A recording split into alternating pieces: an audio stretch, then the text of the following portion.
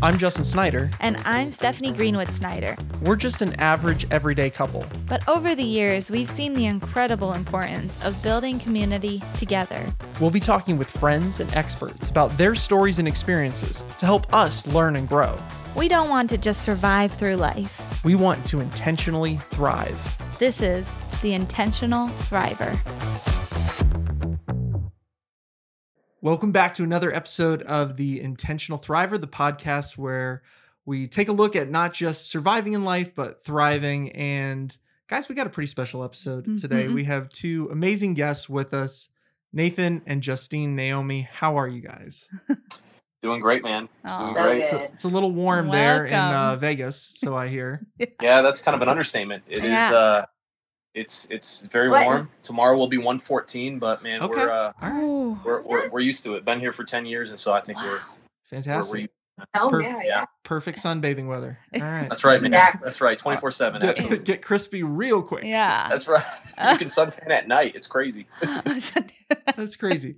All right, so for those who know the show, we always like to start off by saying a few things we appreciate and admire about our guests. Let's see, man. So Nathan and I know each other from college days, so a little throwback. We actually both served together on leadership for our fraternity back in the day. Wow. Yes. Crazy times back then. Yeah. But no, something I've always appreciated and admired about Nathan is just like how genuine he is. And, you know, Nathan's a pretty cool guy. I mean, you know, if people he's all right. He's all right. He's all right. But no, Nathan always had a really great, soccer star, all these things, but always had like a really great ability to connect with people and be just very genuine. I've always respected that and admired that. And I mean, that's a big part of what you do now as well.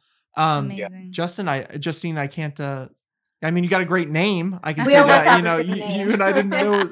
Stephanie, do you want to? Yeah, we knew each other a little bit and just kind of passed by each other. You know, my sister a little more, but just again, genuine as well. Yeah. I think when in the culture that we were when we knew each other, it didn't breed a very genuine personality. So when you saw that, it really did stick out, and I did notice that about you as well, and just kind of watching you on social media and seeing your beautiful family and just like how you're now serving in leadership, right, at your church is just so breathtaking. And I'm just so excited to just chat with you guys about this. Yeah, no, thanks again for taking the time. We're super excited. Can you start us off by just talking a little bit about you guys, who you are, your backgrounds, maybe throw in how many kids you have at some point. Maybe, I mean, if they're important enough to talk about, we'll leave that up to you guys. We'll probably do that. Okay. But I mean, I grew up in the Detroit area, born and raised in Detroit, Michigan. Don't start singing. I will not quote Eminem, even though I really want to. But grew up in Detroit, moved to South Carolina to go to school, and that's where Justine and I met. And always had a passion for ministry, even as a young age. I didn't have a desire for anything else. It's kind of crazy. People always ask me, how did you get in? What did you do? What was the call? I felt like it was a call at a young age that there was nothing else I desired. And so I wanted to really pursue that and tap into that. Grew up in a Middle Eastern home. My parents were born and raised in Baghdad, Iraq, and moved to Michigan. They actually met in Michigan. Got married in 85, 86. Oh, really? Grew up in a multi-ethnic home. The church I grew up in was Arabic speaking, worship, youth group, preaching. And so English was your second language. English is my second language. I had to take ESL classes all the way to 6th grade. Oh my word. And so there were some challenges there, academic, pretty much my whole life, even going through high school and all of that. But just came to know Christ at a young age in that church, and really had a passion and want to go back and start an English ministry at in some way. And God had a different call on my life. One of the things I tell people all the time is being in the South for 6 years, not as long as, growing up in Michigan, but there's a church on every single corner. And I just had a desire after seeing that to be in a place where there's not a church on every corner. There's not a lot of churches. And I think through that encounter, through that experience, through that understanding, was prompted by God to move to Vegas, my best friend in school. His name's Rodney. My brother. And he's Justine's brother, who serves with me as one of our lead pastors as well. And we always envisioned in school talking about that. Like, man, wouldn't it be cool if we got into ministry together? And we're always like, there's no way, that's not going to happen. And that's another story in and of itself. But we got the phone call through him and another pastor who would come to our school and really invested in me and Rodney. We met him because one of Justine's best friends went to school for a semester, and then she dipped out. Toilets. She dipped out. Nice. She's like, this is not for me. But through that, her dad really invested in us, and then eventually really told us that he's planning a church in Vegas and wants us to get involved. And the conversation that I had with Justine after getting that phone call was really interesting, because she's a methodical, process, pray, think through type of person, which I think is important. We balance each other out. Oh, absolutely. I'm impulsive. Justine says, hey, we should trade in our car and get a Honda CRV, and I'm coming home with a Honda CRV. That type of impulsive. Unfortunately, that happens.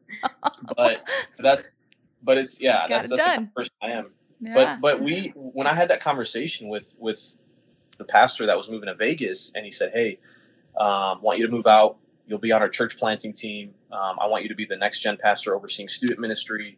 And we'll see what happens. If our church grows, if it thrives, threw that in there. Hey, thanks for that. Yeah, man, I got you, bro. They said we can't pay. Yeah, he said, we can't pay. I can't pay you. You're going to have to pay your own way out here. You're going to have to get a job. Oh. And if we, if it grows, if people come, then we'll see what happens. Maybe we can bring you on full time, but I don't even know what that looks like. And so I talked to Justine, and I'm like, there's no way she's not gonna go for it. And I just had the conversation with her, and I explained everything to her, and she's like, let's do it. And that's when I knew. I'm like, that's yeah, because you guys weren't married yet, right? No, we were married. Oh, you were married. Mm-hmm. Oh, yeah. They were married. My master's, but in the middle part, we couldn't do the long distance thing for too long. So we got married halfway through. We got married, and we packed up our May of 2014, our 96 Camry at the time, filled it up with as much stuff as we could. Yeah, we did pay cash. We filled it up with as much stuff as we could, got rid of everything else, and we drove out from Greenville, South Carolina to Las Vegas, Nevada, and have been here ever since. And we've got 3 kids, all Vegas born. We like to say that because that's kind of a big mantra here. When the Vegas Golden Knights came, and they're like the first ever Vegas born team. So they're all born. All of our kids. Our oldest is Rome, and he's 7.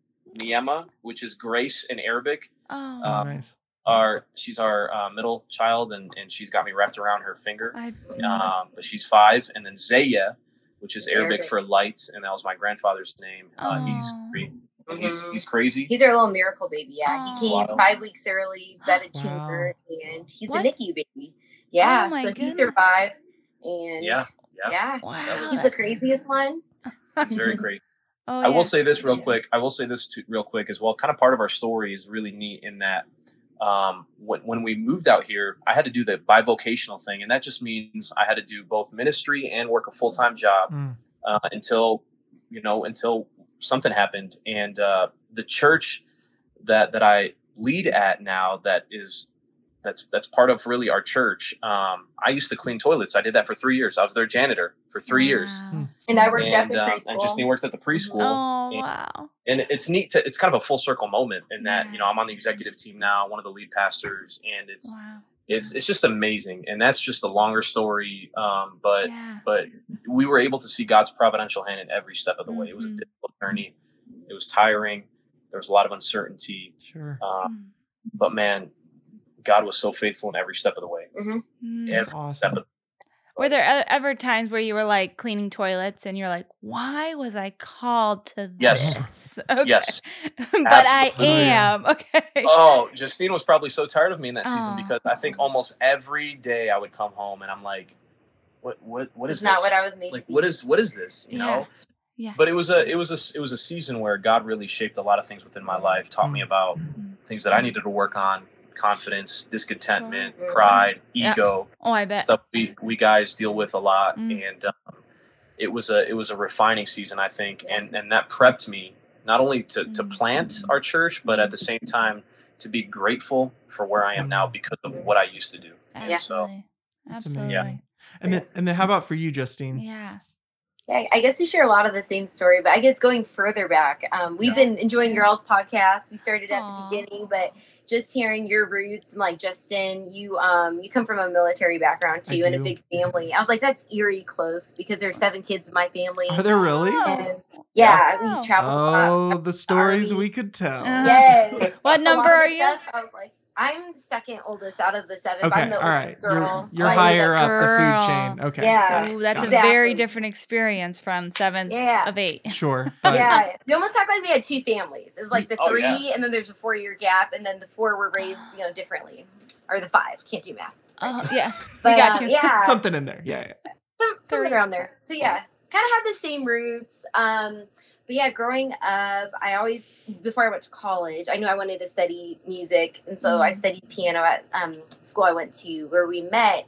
But I was just like, man, I don't want to marry someone in ministry. Like, I grew up in ministry. It's hard. Really? And I was people in ministry are the worst. Yeah. But then your boy slid into her DMs. And we met over other people wouldn't know what Bible conference was, but we met during Bible conference at our school. Whoa. Anyway, ping pong, and then it was over. But anyways, I was like, well done, Nathan. Well done. Not going to date someone that wants to be in full-time ministry. Like, I'll always serve. I'll always have a heart for God. But, it's not what I'm going to do. Yeah. That's when we met. He was like, yeah, in Christian ministries. We actually talked about that, yeah. I was like, ooh. I remember talking. I was like, maybe I can work with it. Maybe I can talk him out of it. But I got a different plans. I love it. It was funny because, even though I didn't like that title in ministry, just because it had such bad connotation for me, when we were dating, we served really faithfully at our local church, and we were just one of their leaders for the kids. And I was like, man, even if I don't like that title, we're in ministry, whether it's full-time, whether it's paid, whether it's not paid. That's right. So that was just a little background for me. And then coming out, I think you covered most of it. Yeah. But we're here now, almost 10 years later. 10 years later. Celebrated 10 years recently. We planted. Anniversary. And our anniversary was May. Yeah. So we celebrated 10 years. And then our church, our campus, which is now, which at the time was an autonomous church plant. We planted that church. And our sending church is in Las Vegas, Shadow Hills Church. Wow. But then our lead pastor who planted the church took over as senior pastor of Shadow Hills because their pastor was retiring. Oh, wow. And so after that, we kind of had a conversation back late 2017. Hey, what does this look like for us? What do we want to do? And we just agreed that I would take over as the teaching pastor at our North campus now and become a campus. And, we celebrated our campus, 8 years now? Is that right? Easter 2000. We launched at a hotel and casino for 3 years. Nice. That was amazing. Playing the slots, man. Going to church. Bro. A lot of people came as they saw our signs. Bro, those tithes. No, I'm just kidding. But it was an amazing season of so much life change and so many awesome stories, so many amazing encounters. So we did that for 3 years, launched May of 2015, and then we moved to a high school when we became a campus of Shadow Hills Church. And we did that for a year, and then COVID kicked in, and they kicked us out. All church plants that were meeting in public schools were just kicked out during that season. And so we're just, for like 3 to 4 months is trying to find a place to meet. We're like, okay, do we shut down and just become one campus and merge with our Summerlin campus? It's a very large campus. But it was ironic because that whole time we were looking for a permanent space, and it finally came. Yeah. It finally came. So we have a storefront, which is amazing. It's a small storefront, 4,500 square feet. Wow. We can fit maybe 100 people in there, but pack it out, 2 services. That's awesome. And it's just amazing. And so we celebrated our anniversary as a church. And so it's been great. It's been an amazing journey. That's awesome. For those of you who are like, man, these are some cool kids. Like, I want to follow them. They do have Instagrams. We do. Nathan's is at Nathan Naomi, and then Justine's. Right. I don't know if with Instagram I have to say at, but I'm like a 90-year-old man, so I'm gonna say it. So like on the www dot. No, Nathan has at Nathan Naomi, and then Justine is Justine_Naomi on the gram, or you can check out shadowhills.org/north. All right. Yeah. Shameless plug. Got it in there. All right. Move on. Let's talk a little bit. Okay. So you guys serve in Vegas. Yes. I'm sure I'm the only one who thinks this, but when I hear Vegas, again, I think a lot more like glitz, glam, money, I think of a lot of like materialism. I think a lot of maybe excess, maybe, I don't know if that's the right word, but I kind of think of that high life kind of vibe. Very vacation, like short burst, go spend money, And I mean, again, that's not real life. That's not just like, Vegas doesn't have like the hold on that market. That is a very prevalent thing. I mean, can you guys talk a little bit about, especially working in a ministry and things like that? Like, do you see that? Like, do you feel like as a culture that we're kind of heavily driven or motivated by materialism? I guess that's kind of a loaded question. Yeah. But, it's funny because we're actually staying on the Strip next week. We're doing a staycation, and it's so great. You don't have to drive anywhere. The Strip is right there. That's wild. Lots of communities. I was literally going to say it's so much more than that. Yeah. But tell me about when we were in the South, though. What do you want me to say? I don't know what to say. Do you remember? We were about to come out, and there was this older lady at our church that pulled me aside. Oh, yes, and yes, said, yes. I'm going to be praying for your husband. I was like, really? That's great. But, like, why? And she goes, man, there's so much temptation in Vegas. I'm really hoping your marriage stays together. And I just looked at her, and I was like, man, there's sin everywhere. Yeah, exactly. Vegas, maybe it's just more in your face, but, man, that stuff happens everywhere. It's really what I tell people all the time is that it's just, there's sin everywhere, but we just billboarded a little bit more here. I think that's really what it is. Yeah. But the whole aspect of materialism, I think that's a very prevalent and real thing that I think we deal with culturally. So across the U.S. as a whole, but I do think to an extent, specifically being on the Strip, there's a lot more of that. You can get your quick fix. You can get married and get divorced anytime. You can, so there's a lot of that, and the desire to want to accumulate. And I'll talk a little bit more about this later on. But the desire to want to accumulate more is a real thing, where people are driven by the desire to want to get, to want to be, to want status. To do, to status, what I have, what I look like. How much I own. It really is. It's a big thing because the industry here is kind of shaped to be that way, and so we've seen that even in our church, where people are following a specific trend and making sure that they're students wanting to gain the approval of others. And so I would say materialism isn't only trying to gain things, but it's also trying to be someone that you're not. That's good. That's good. It really is. And so coming into the scene, planting a brand new church, and dealing with that type of culture has really allowed us to even reevaluate ourselves and to see if we might have some of that within our own lives as well. And so we're trying to train our family and our kids to not be known for how much we get, but how much we can give. Wow. And so we practice rhythms even within our own home. Through all of that, we've come to realize that materialism is a thing that we struggle within our Western culture. I think it's something that's just very prevalent all over the place. And being in Vegas does open your eyes to see more of that. But by the same token, I really do think it's all over. I think earlier we were just talking about like teaching our kids that at an early age, and we didn't want to be like Grinches, but last year we were like, guys, you're gonna get like one thing, and they're spoiled on both sides of the family. So to them they're like, oh, one, okay. And we had given them a trip. It's not like we deprived the kids. Like we take them to Disney, just one state over. But that Christmas we were really intentional about like blessing a refugee family at that time. Nice.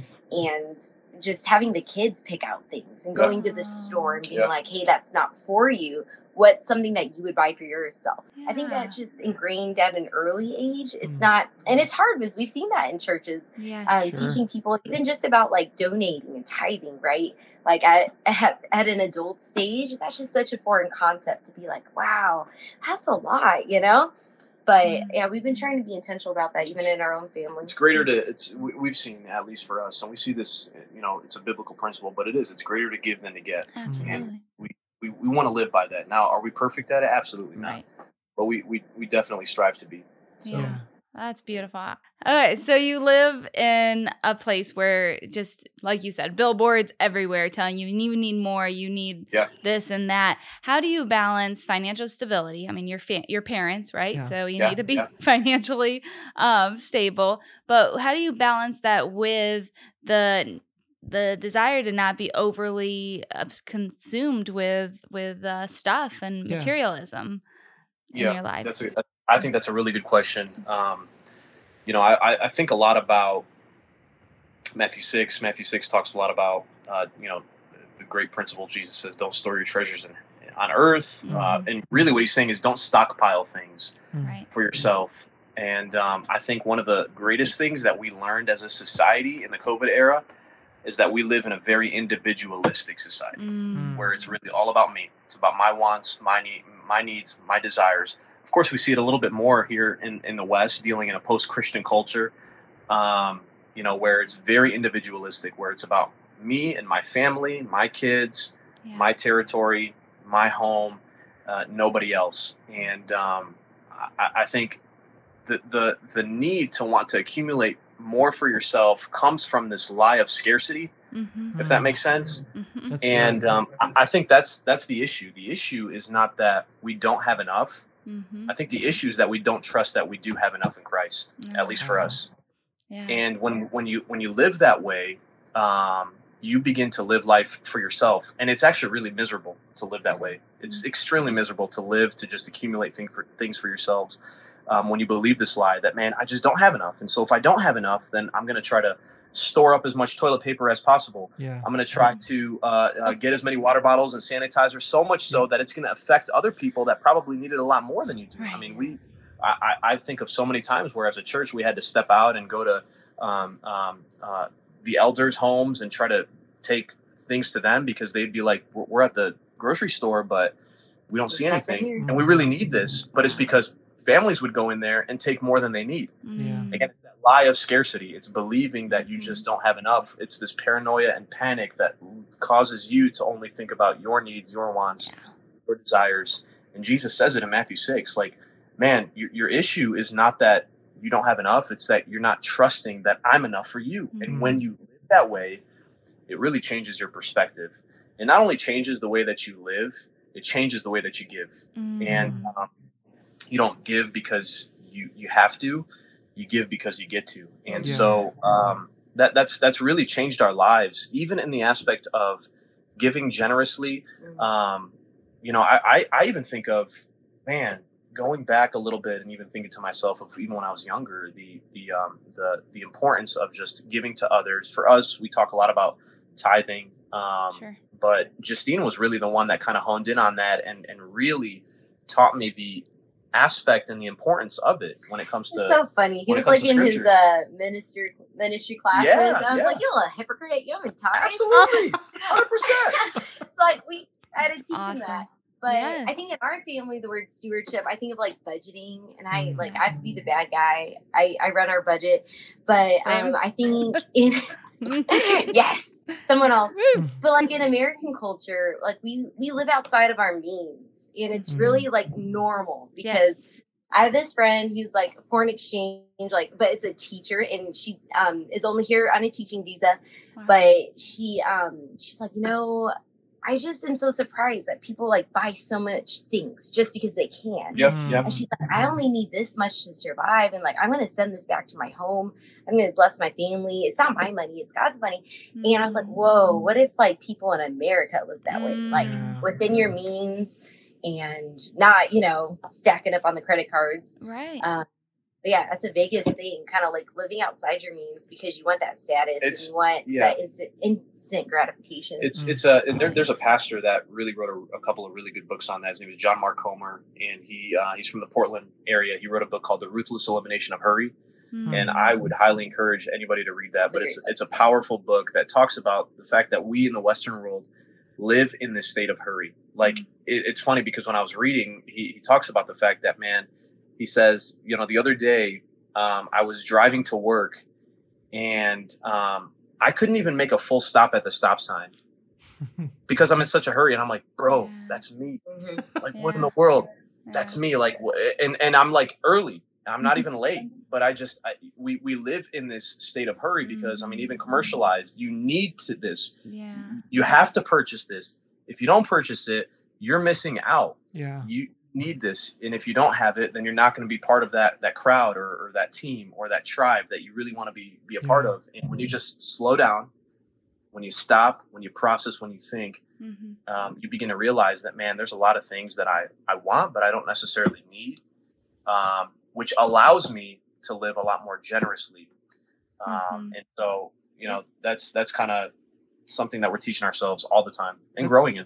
That's amazing. Nathan, you were mentioned earlier about like the dissatisfaction or the emptiness that kind of comes with like the pursuit of that. Like if that is your goal, like I'm just pursuing that stuff or I'm pursuing that status or whatever it may be, like the dead end, the emptiness that kind of leads you with, like going to the end of that trail, spending all this time getting all this stuff and then being like, and am I really happy? Is that bringing the happiness to me? Yeah. Can you talk a little bit about how you address those feelings or how someone could, who's maybe gone down that road and they're getting to that point or like, man, how do I course correct off this? Like, so good. How do you address those feelings and that emptiness? So good. Number one, it's extremely difficult. Number two, we're after joy. We talk about that a lot, even in our home. Joy is not contingent on my circumstances. Right.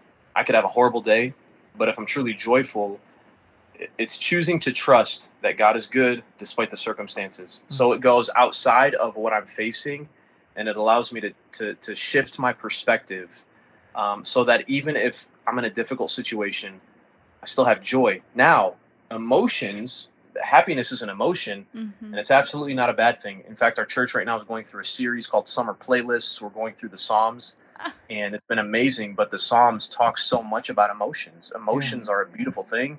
It's an important thing. Emotions can sometimes get us in some difficult and terrible situations. We saw what that looked like in the 2016 elections, but I'm not going to go there. But anyways, emotions are a good thing, but if we're driven by our emotions, if we're chasing after wanting to be happy, what's going to happen is, I like to say it like this, if what makes me happy as a pastor is putting all of my eggs in preaching and teaching, leadership, administration, discipling, leadership development, all of those things, someone is going to come into my life at some point and do things better than me. Oh, yeah. And what's going to happen is if I'm focused on that and gaining happiness from that, then I'm going to go to this downward cycle of depression, anxiety, and it's actually going to drift me away from my actual full purpose, which is to live for God in every aspect of my life. And so joy is a completely different focal point for us. It's, even if life is difficult, I'm choosing to trust that God is good. I've had to do, as a pastor, you've got to do celebration of life services and funerals and all of that. And, those are difficult, but I've seen family members lose loved ones at a young age, and it's been extremely difficult, but yet because they know where that person is, because of the decision they made to trust in Christ, it's interesting to see how they're still joyful. Now, are they mourning? Are they weeping? Is it difficult for them? Yes. But even though they're in that circumstance, they're still choosing to trust that God is good. So it's a choice that I make every single day when I wake up in the morning. Am I going to choose joy today? That even if something happens that I don't want it to, that even if I have to deal with an issue with a staff member or a disgruntled church member or whatever it is, issues in or around the house, that I can still rejoice in that. And so that's kind of how we navigate through that specific thing. when it comes to joy. I wouldn't even say over happiness, but focusing on joy and letting happiness be the filter of that. Yeah. The byproduct of that, if that makes sense. Yeah. But I love how you say that we can still embrace our other emotions, right? God did give us a whole spectrum of emotions. And so I think it's just beautiful how you can appreciate those. There's a place for those, but it always comes back to your focal point of that joy aspect. Yeah. Something you said earlier, especially about cleaning toilets and then coming, to a head pastor position, is gratitude and being thankful for where you've come from and what you've experienced and stuff. So how, besides that, how have you seen gratitude play a role in cultivating a sense of true joy, true happiness, not the artificial or superficial? That's a good question. Happiness. Yeah. I think Justine can shed some light on this a little bit more too. But number one, I'll say this: I can clean a toilet really well now. Nice. Hey, not gonna lie. Yeah. So if good skill set. It's a great skill set. Absolutely. We'll do a podcast on that next. How to thrive while cleaning toilets. To that one. Let's go. Yeah. I love it. But gratitude is an interesting thing. I like to say that gratitude might not change your circumstance, but it can definitely shift your perspective. It really can. And I think that's the beauty of gratitude, that even if I'm in a difficult situation, I can choose to still be grateful for where I am and what I get to do, not minimizing any situation, even if it's something difficult. I'm not minimizing it. I'm not ignoring it. We don't even see that in scripture, that word of minimize or ignore anything that we're facing. We're actually supposed to attack it head on, address, and even ask questions as to why we're going through what we're going through.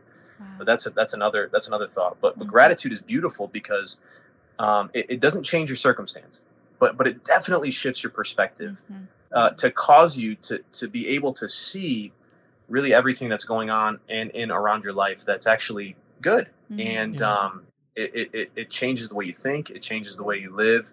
It even changes the way you love and the way you work. And so that's one thing that we talk about a lot. I think when going through tough times, just remembering or even going through past journals, like, man, God brought us through so much.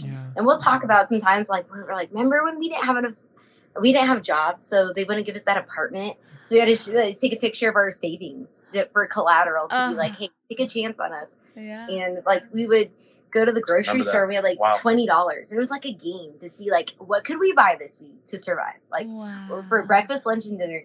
And just remembering those times, and then my present circumstances, I'm like, oh, well, God, he brought us through then, and he's never let us starve or go, without a house, and he's not going to stop being faithful now. Yeah. And so those are always good times for us to remind ourselves when we're going through a storm. I think it's important to go back in time. We do that a lot, right? We want to look at past experiences. We look at pictures from the past, and we're grateful for it. And I think the same is true when we're in a difficult season, when we're in a rough patch, when we're in a circumstance that's actually absolutely difficult. And we're thinking to ourselves, how are we gonna overcome this? And I think it's something that we see in Scripture, that Jesus is always telling people to go back in time, even in the Old Testament. Before he gives the law to the nation of Israel, he reminds them. He says, before I give you these list of commandments and ways in which you should live, I want to remind you who I am. I'm the God that just freed you from the hands of the Egyptians. Right. Yeah. And so as a result of that, it's time to obey. He doesn't say, no, time to obey. You got to do. You got to try. You got to be. Right. He says, no. Remember who I am. Yeah. Remember that I'm steadfast in love, that I'm abounding in steadfast love and grace, and that's who I am, and that's what I've done for you. As a response to that, live for me, and watch how you can live your full potential as a human if you do that.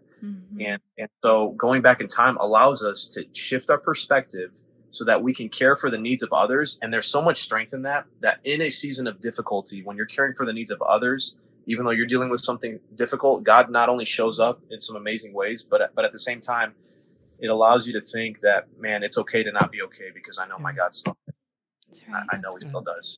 So, it feels like with the presence of social media as well in our culture, how much easier it can be to compare ourselves to what other people have and what they don't have. And like you were saying earlier on, like even just that status component, I don't know what, like as people who are active on social media, like do you guys ever struggle with that or have to work through that that comparison of like, oh man, you know, they look like they've got it all and they've got all this stuff and you know what I mean? Like how do you navigate through that and trying to find like contentment? I'm sure you guys never struggle with it, but there might be someone out there who might. In our relationship, I think I struggle more as a woman. I don't know. I don't know. I feel like externally, maybe you voice it more. Maybe you're more in tune with your emotions in that way. Maybe I'm just brave and can admit it. Yeah, sometimes I do. I totally do want to take a break from social media, and because sometimes I'm feeling so great, and I'm like, man, like I'm doing awesome, and I see someone who's doing more awesome, you know, and I can steal my joy sometimes. But I think for ministry, just because a lot of people will reach out to me and I can connect with people through social media, I've never given it up. But recently I have taken a step back and just, I'm like, okay, being more present with my kids and not always posting my highlights, maybe posting more real life stuff. Sure. But I didn't really struggle with it. Oh, absolutely. I mean, I think it's an epidemic in the lives of so many pastors. I really, really do. Because we live in the age of post your 1 minute video clip and watch the likes, watch the subscribers, watch the shares and watch you go viral. And you've got a lot of pastors that are doing some amazing things for the kingdom, but don't really have the means to be able to do what others are doing. And so social media, the beauty of social media is it projects a part of you that's probably not real. And so, you know, we've seen in the past few years an epidemic when it comes to even depression, anxiety, and even suicide in the lives of pastors. Some that are leaving ministry because they're looking at what everybody else has and they want that same thing. And they're wondering, why am I not getting that? Why am I not doing this? Why is this not the way that I want it to be? And so identity is a big thing that and it's any leader, it's in any vocation, it's in any job, it's in any marriage, right? You know, because we like to project our best self on there, you know. And I'll say this too, like, even if you're that type of person where like, well, you know what, I'm gonna be real and I'm gonna post how my day is really, but bro, it's still a lot worse than that. You know? Like don't even. Yeah. Like, you probably put makeup on. You probably cleaned that portion of your house. Yeah, absolutely. like, come on, man. You're wearing Lululemons, anyways. But you know that's a thing that I have struggled with a lot. And I think realizing that, number one, and it's not just social media; it's at large. When we planted our church. Justine and I talk about it all the time, but I lived in this season at first that everything was contingent upon my actions and my doing. Wow. It was all about me. Like, if I'm not there, if I don't show up, if our team doesn't show up, if our lead pastor at the time doesn't show up, then everything's going to fall and crumble. Wow. But in our defense, we were church planners. Yeah. So that's the difficult part. So in a way, it was true. It was riding on our shoulders in some sense. But as the church continued to grow and as God blessed, and as we took a step back and saw him do some amazing things despite our inability to be good enough at times, it allowed us to see that, man, it's not about me, that God's activity was happening way before we got here, and we're just riding the wave of his activity, and it's going to keep going way after we're gone. You know, it's not about us. I love how Rick Warren starts the beginning portions of his book, The Purpose-Driven Life. He starts it off by saying, it's not about you. And we had to teach ourselves that. And it takes you out of comparison, and it allows you to focus on the one who's actually in control. Wow. Yeah, that's good. That's good. That's so yeah, good. we've actually never talked about this, but like within our logo, the intentional thriver, all the I's are actually lowercase, and that's again very intentional because it's like you said, it's not about us. You guys were talking a little bit earlier about like the difference between, you know, joy and happiness, and again, not that those things can't be together at times, but you know, they are unique things at the same time. Like, can you talk a little bit kind of along those lines about the difference between kind of chasing the idea of happiness, or again, I don't want to assume, but it would seem like that is something that maybe a lot of people in Vegas are trying to do. I mean, really culturally across the country. I mean, again, maybe it's a little bit more advertised in Vegas of like, I'm chasing this thing that's going to make me feel good, or I'm like I said, status, stuff, whatever it may be. Can you talk about the difference between like that idea of like I'm chasing after the idea of happiness versus within your observations and experiences, like finding true, lasting, authentic happiness in our lives? Yeah, we were kind of talking about this earlier. I've been reading this book, Restless by Jenny Allen, with just our leadership team. And she quotes St. Augustine. Yeah. And what does he say? He says, we're restless. You've made us for yourself, and our hearts are restless until they find rest in you. Yeah. And so when people come to us because, they have depression or they're struggling through a marriage and really tough times, like we shouldn't be surprised, right? Because we weren't meant for this world. We're just passing through and we're spending eternity somewhere else. And so, some of our races, like you said, the word chasing, that action verb, we're all runners. And some of us are at the starting line. Some of us have just had an injury. Maybe we're sitting out. And some of us are close to the finish. And life is never a sprint. It's not that 50-yard dash. It's a marathon. And so when we do go through life, just thinking about that. And yeah, we can get distracted, right? We can go off on a detour. But just knowing that when we do have that emptiness, when we're chasing things that don't really matter, don't have lasting, significance in eternity, I think it's just a reminder we weren't meant for this world and something bigger, So it's not always a bad thing, that empty feeling. I think because we've all done it, we've all chased things that they weren't the main thing, and we came back empty. Wow. It's powerful. That is, man. Couldn't have said that better. Couldn't have said any better. Yeah. Don't even try. Don't even try. Preach. Justine's got it. Yeah. I mean, when she's quoting St. Augustine, I quoted Jenny Allen. Yeah. Sure. But, same diff. Tomato. Yeah. Oh man, I did that Bible study right after it came out, like right after COVID, right? Or like during or something. Yeah. And it was very powerful in my walk. So last question I have for you guys, one of my favorite questions. What does it mean to each of you? Our podcast is called The Intentional Thriver. Like, what does that mean to you? What does it mean to you to intentionally thrive in your life? That's a good question. A really good question. I'm all about leadership development. I want to see other leaders grow. I want to see other leaders do. I want to see other leaders be. Actually, one of my roles here in the city.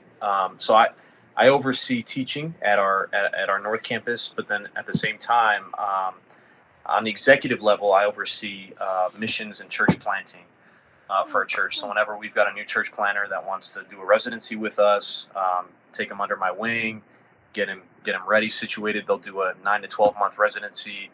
They'll get hands-on ministry experience, and then we'll get them plugged in, plant a church. We'll support them. We'll get them connected, and then send them out. And I also oversee missions, global and local. And so when it comes to mission trips, when it comes to missionaries, next week. Yeah, I'm actually next third Friday flying out to Montreal. We're taking a trip to Montreal. There's a church out there that we've been supporting for almost 7 years now, and they're doing amazing things. La Chapelle, which is the chapel in French, and so I'm excited about that. But that's a great church, and so we get to take a team. But anyways. One other thing I do in the city is I work with an organization called the Send Network, which is the organization that planted us through the Southern Baptist Convention. And I get to oversee all of our assessments here in Vegas. So I'm the assessment director. And so whenever we have church planters that want to plant a church anywhere in North America, they've got to go through a Send Network assessment. It's a 2-day intensive retreat where we're gauging their emotional health. I mean, we've got counselors there. We're gauging their mental health. We're gauging their spiritual health. We're working with the spouse. We're making sure that they're ready. We have them cast vision. So they're sitting in front of a team and they're casting their vision.